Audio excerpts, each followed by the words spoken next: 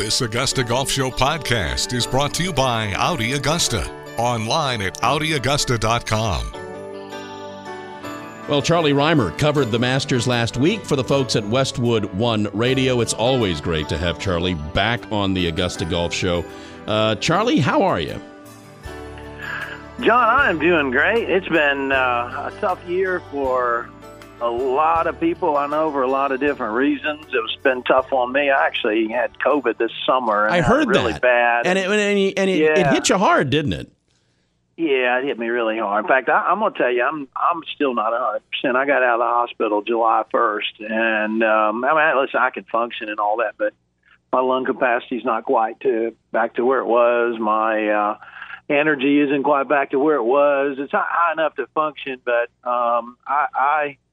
it's taken a little while to get back on track. But I learned a lot going through it and afterwards, and when you sort of facing down, a situation where you're a little concerned you might not make it out. It makes you think a little bit differently about some things, and I'd say I'm a little bit different person after going through that than before, and all that ends up being good. But it sure wasn't much fun going through it, I can tell you.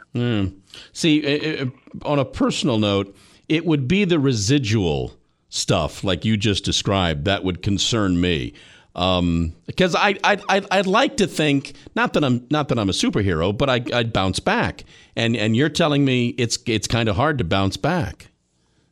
Well, here's what's crazy about it. My wife is a nurse, and she's sort of on the front lines with this thing, and obviously she knows a lot more about it than I do. But it's just different for everybody. Yeah. And a lot of the symptoms are the same, but some people, they don't even know it. For example, she had it, and she had zero symptoms. Mm-hmm. She wouldn't even have tested for it if I hadn't have gotten it. And she had me quarantined here in the house, was taking care of me, and it got to the point where my oxygen level got down, and it got to about 87, and I started turning purple and was having some difficulty breathing, and she knew it was time to go to the hospital. And of course, I, being stubborn, I'm like, I'm not going to the damn hospital. That's where people go to die. Well, yeah. And that's the dumbest thing you can say when you've got this thing, because believe me, they've got some great tools in the hospital. And here in Murrells Inlet, South Carolina, our hospital, Waccamaw Hospital, they had the latest and greatest. And once they got that stuff going in me, my numbers started turning around. And I think if I hadn't gone into the hospital, or certainly if the meds hadn't worked, I think the next step was going on that respirator, and that's not a good place to be. So everybody listening, just be smart about it. Really, believe me, I'm not into politics on any of this stuff, but just be smart in how you deal with it, because it is very real. And if you're one of the unlucky few and you get severe symptoms, they are very severe, folks. So how are you different, Charlie? On a serious note, how are you different? Well, I just changed some priorities afterwards, and one of the first things I did when I was feeling up to it is I got in my pickup truck and I drove over to Tennessee, and I basically kidnapped my dad, and we went fishing for a few days. And I told him before I came over there, I said, "When's the last time we've been fishing?" He said, "I can't remember." I said, "Well, we're going fishing, and we're going to do a lot more of it." And so just coming out of dealing with that thing, just sort of put my life's priorities in order, and I'm going to spend the time that I have, and hopefully there's years and years and years and years left, but I'm going to spend it doing things that are productive, things that help other people, or things that I enjoy doing with people I want to be with. And I'm not just going to spend my gears and waste time and waste days piddling around, on your phone, messing around, not getting anything done, or doing something in a pretty place or with people you want. And that's what I'm really trying to stick to. Good for you. Good for you. We're talking with Charlie Rymer here on the Augusta Golf Show. How many years you been doing the radio? This year was my 12th consecutive year being the lead analyst for Westwood One, and it's been so much fun for me, because my Masters always ended on Sunday listening to the radio, going back to when I was 5 years old. That's when I first went to the Masters, and my dad would have me down there, and he'd been there all week entertaining customers, and he was in sales, and he was worn out by the time Sunday hit, and we'd watch the leaders go through, hit their tee shot at 12, go around the corner on 13, and he'd say, "Come on, we're going to beat the traffic." Well, we beat the damn traffic all right, John. We're going out of there. And I'm in the back almost crying, going, "I can't wait to watch the end." And he's like, "Yeah, but look, we're making great time." And so I listened to the Masters on the radio. I didn't get a chance to watch it on Sundays on TV as a radio. So in my mind, of course, this year was a little different, but most years I felt like I was talking to the kid in the back of the car who's ready to cry, who's going home and doesn't want to go home, but he's making great time getting there. Beat the traffic. That's such a dad thing. Yeah. So life goes full circle like that sometimes. Absolutely. What? Obviously, it was weird. Obviously, it was very different. What did you think was the strangest thing last week? Well, it was just the vibe. I didn't see you there, for example. And the thing about the Masters for those of us in the media, and I'm sure you'll agree with this, there's a rhythm to it. Yep. You see the same people on the same day, and it's the Champions Dinner, it's the par 3, it's ceremonial first tee shots, it's all of that. And in fact, this year is the first year in 11 years I hadn't stayed in the same house I've stayed at over at Westlake. I stayed in a different house. And it was different. The effort made by the club, the members, the staff, the players, it was Herculean to get this thing done. And I'm very appreciative that we got a chance to play the Masters. I think it's so important for society to have the opportunity to just dig into something other than what's going on outside their house. And sports does that, and the Masters in particular does that. So I think it's really important. But just the overall vibe was different. Not in a negative way. It was just different. Yeah, there's just something about the Masters is sort of it's an April thing, and it's you've cleaned out your closet the week before, and it's like winter's over, the Masters is here. And I'm really hopeful that as a country, when we get to this coming April, we will have had vaccine distribution. We will have had a fresh start with a lot of things, and it'll really, really feel like we're coming out of a deep, hard, cold winter and be able to all come together and celebrate it like we traditionally do, but even a bigger celebration than normal because of the times that we've gone through. I hear you. I share your sentiment, but I'm just a little concerned. I'm not sure. It's going to be right around the corner. We're going to be here. Yeah. April will be here before we know it. Yeah. Well, the good times are coming again, and I might be a little optimistic on April. Maybe we get up into the summer before it hits. That's fine. But it just seems like the news I'm reading about the vaccine seems to be positive. It's going to be this one or that one or the other one, and at some point, we'll get back into normal footing. Like you, I've had a lot of time, done a lot of reading, and I know the last pandemic, 1918, 1919, I mean, this one's been tough, but that one we lost 30% of the global population. So humanity's gone through it before and come out shining, and we're going to go through it again, and we're going to come out shining, and I just can't wait for it to happen. I assume there's no doubt in your mind that the best player won the Masters.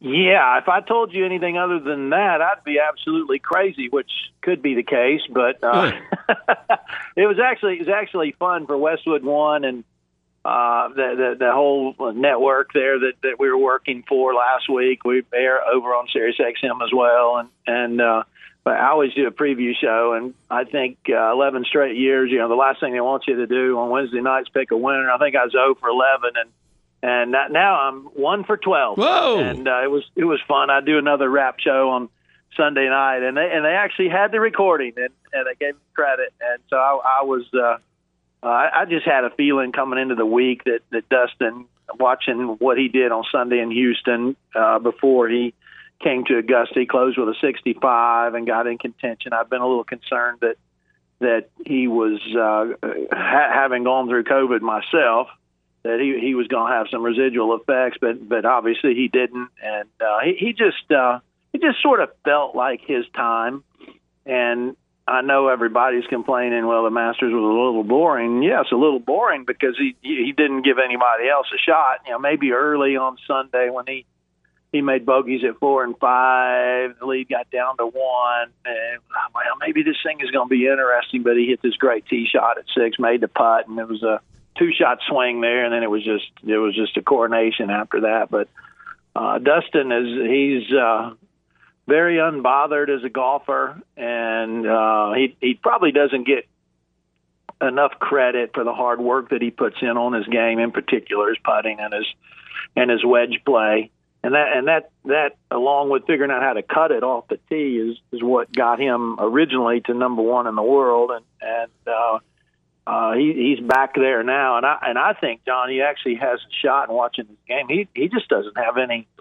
He just doesn't have any weak points in that game, and I think for the first time in a long time, as long as he can stay healthy and we keep playing golf, that he's got a chance to separate himself, but from the pack. We haven't had number 1 in the world has sort of been by committee really since Tiger had a death grip on it for so long, and DJ, I think, has a chance to get a little separation from the rest of the world. A lot of things come to mind with Dustin, Charlie. I don't know that I could think of another golfer with 25 wins that doesn't get the credit for the 25 wins. I don't know that I could think of another golfer who has won at least a golf tournament every year for like 14 years. I don't know if we think of other things when we think of Dustin, and here's the other thing. Winning does seem to solve everything. It has seemed to me for the last 6 or 7 years. The thing that we criticized Dustin about, his seemingly lack of caring, the things rolling off his back, you start winning, and those are now attributes. Those are now good things. Well, I'll make 2 points on that. Number one, he doesn't get the credit he deserves because he makes it look so easy. When you physically go stand by him, I'm 6'5". I look at him eye to eye. We've got slightly different bodies. Slightly. I'll put it to you this way: I ain't never dunked a basketball, and he could go out and do it right now. But watching him play, he just makes it look so incredibly easy. And this is a future Hall of Famer. Easy. First ballot, unanimous. He's got to go in because he's got a lot more work to do before he comes up. And I don't know. And you make a great point about looking at his record, and he's won pretty much, I forget the exact stat, but I believe he's won every year that he's had his PGA Tour card, or maybe from that first win forward, he's won every year. And with the 2 majors now, and yeah, listen, they don't give majors out. They're not easy. You can't really say there's floodgates open. He's going to win a lot of majors now. It just doesn't work that way. But he's going to win more than what he's got right now. I'd put a lot of money on that. But the other thing is the whole watching him struggle, the mistakes he's made. At Pebble Beach, the first U.S. Open, that it looked like he would run away with it. The situation at Kohler, I know he's had 4 54-hole leads, and this coming into this past week, this is the first one he converted. But all the people that I know, and here in South Carolina, I know a lot of people are close to him, is it doesn't bother him. And I thought, really? It's got on some level. Like, no, it doesn't bother him one bit. And he's the only one that really seemed unbothered about the fact that he ought to be bothered, and he just keeps it simple, and that's something that works. I had him on live television one day doing an interview, and I asked him. I said, DJ, you cut the ball off the tee. You used to hit straight or turn. How'd you do that? And he's got a driver in his hand. We're on a range. He's hitting a few balls, and he said, well, I just aim farther left and cut it. And that's all he would give me. Because that's all he does. That's what I do now. Yeah. And people go, well, it's got to be more complicated than that. Well, it might be for some people. Maybe it shouldn't be. But it's definitely not more complicated than that for Dustin Johnson. Yeah, I couldn't agree more with you. And I don't want you selling yourself short, Charlie. I don't think Dustin could do the damage to a barbecue plate or some hash and rice that you can do. I just don't sell yourself short. I don't want to compete with him at anything. But if I did, it might be at the table. What kind of an odd question because he never really factored in, but I'm curious. What did you make of the way Tiger played after making the 10 on Sunday and making the birdie? He doesn't do anything anymore that surprises us, but I will tell you, Charlie, that surprised me a little bit. Well, the last conversation I had with Tiger Woods, and it's before he came back and went on this run that he's on now, where he had the last surgery. And one of the things that I was talking to him about that I think maybe bothers him a little bit in golf is now at 44, he's old school. Mm-hmm. And I was just finishing up playing when Tiger was coming along. It's fun for me to talk to him because he doesn't look to me as a member of the media. He looks at me as a player, which I sort of think is pretty cool. But he's like, when we played, and it's Tiger talking to me when we played, that gets me fired up. And it's like, it was all about the grind. It was all about making the cut, putting yourself in position, always making the cut, never giving up anything. And that's the way he looks at golf. And it drives him nuts to see. And if you look at the number of missed cuts in his entire career, basically when you take injury out of it, he's missed less than 10 cuts in his career. You throw the injuries in, I think the number is up around 20. But it's just so important for him to always bring it, to never give up anything, to grind it out. And when he looks at the way the game is played now by the younger players, it's blast away with the driver. If you get really hot with the driver, that's when you have your best weeks. If it's not finding the fairway or if it's bouncing off houses, you just miss a cut and you go home that week, and that's fine. And it's not fine with him. And so when he made the 10 at 12 and then birdied 5 of the last 6 holes, you just saw that he's a competitor. I don't want to use the word warrior because that's a whole nother thing. But he's a fierce competitor, and even though he's out there and he's always playing with some level of pain, you can see him when the cameras aren't rolling. He'll give into it a little bit, but when the camera, he knows he's on camera. It's sort of the opposite of me. I'll limp when I know a camera's on me. He's the other side of that. He'll be limping when the camera's off and then suck it up when the camera's on. And to just dig in there and find those 5 birdies in the last 6 holes, that just shows you who he is, what's important to him, his level of pain tolerance. That's just what Tiger Woods does. And that's a great example of it. Do you think he was hurting Sunday? Yeah, I think he's always hurting to one degree or another. Right. And if you watch him trying to get the ball out of the hole, or it's a little bit here and a little bit there, and it's subtle. And he's never wanted to talk about injuries. I was following him at San Diego one year, not for an Open, but for the regular tour event, and it was Friday afternoon, and I walked the whole round with him, and we got finished. And I chatted with him some when we're out there, and he's funny. He likes to talk. He's got a wonderful sense of humor. I mean, I didn't go over to him; he'd come over to me every now and then, and when it was backed up. But before I do the post-round interview, we're offline. I'm like, "How's your knee?" I won't give you the exact quote, but basically he said, "It's killing me." I left a couple of words out there. Sure, understood. And right, so then we go live, and I say, ask him one question, and the next question was, hey, Tiger, I saw you going to that left knee a little bit today. Is it bothering you? He goes, no, it's just fine. Not bothering me one bit. It's perfect, as a matter of fact. And that's just, he's just not going to tell you that it's bothering him when the camera's rolling. And that's just who he is. Right, wrong, otherwise, and you can make up your own mind on that. But that's just, he's not going to use physical pain as an excuse, but it's always there, I think. Hey, before I let you go, and I know there's details to be worked out, but you told me something really neat before we came on the radio, and that come spring, you're back on television. What can you tell us about that?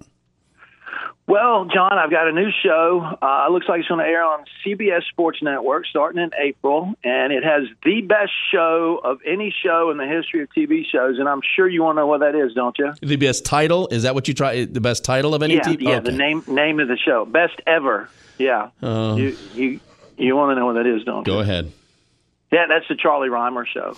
So now, was there a large group of consultants around a big table that came up with that name? Yeah, there was one large man who came up with that name, but I'm very excited. It's based here in Myrtle Beach, and I'm an ambassador for Myrtle Beach. We've got about 80 golf courses that we represent in the golf tourism business here, and I live here full time now, and we're the golf capital of the world, and now we've got a TV show based here, and we're going to have some great folks, some good storylines. We'll do some interviews, some golf tips. I actually get in the kitchen. I do a little bit of cooking and tell some stories. And, all right. And so we get off the beaten path on some things, and we might not be in Myrtle Beach all the time, but we're going to be based here, and we've got the first 8 episodes taped right now. In fact, they're in post-production, and we'll start taping on the next 8, actually before the original air date, which is in April. So hopefully by the time we start rolling in April, we'll have 16 shows ready to go. And I'm very excited about it. There'll be some laughs. There'll be some cool stuff. Maybe somebody will learn a thing or two. And it's been a lot of fun going through that whole process. Good for you. I'm sorry, I forgot. What's the name of it? That's the Charlie Rymer show. Good choice. I think technically it's the Charlie Rymer golf show, but the fact of the matter is it's the Charlie Rymer, and then whatever comes after that doesn't really matter a whole lot. He is Charlie Rymer, and whatever comes after that. Charlie, I'm glad you're healthy. I'm glad you're well. Stay safe, stay well, and thank you for taking the time to do this. My pleasure. Always great catching up with you, John.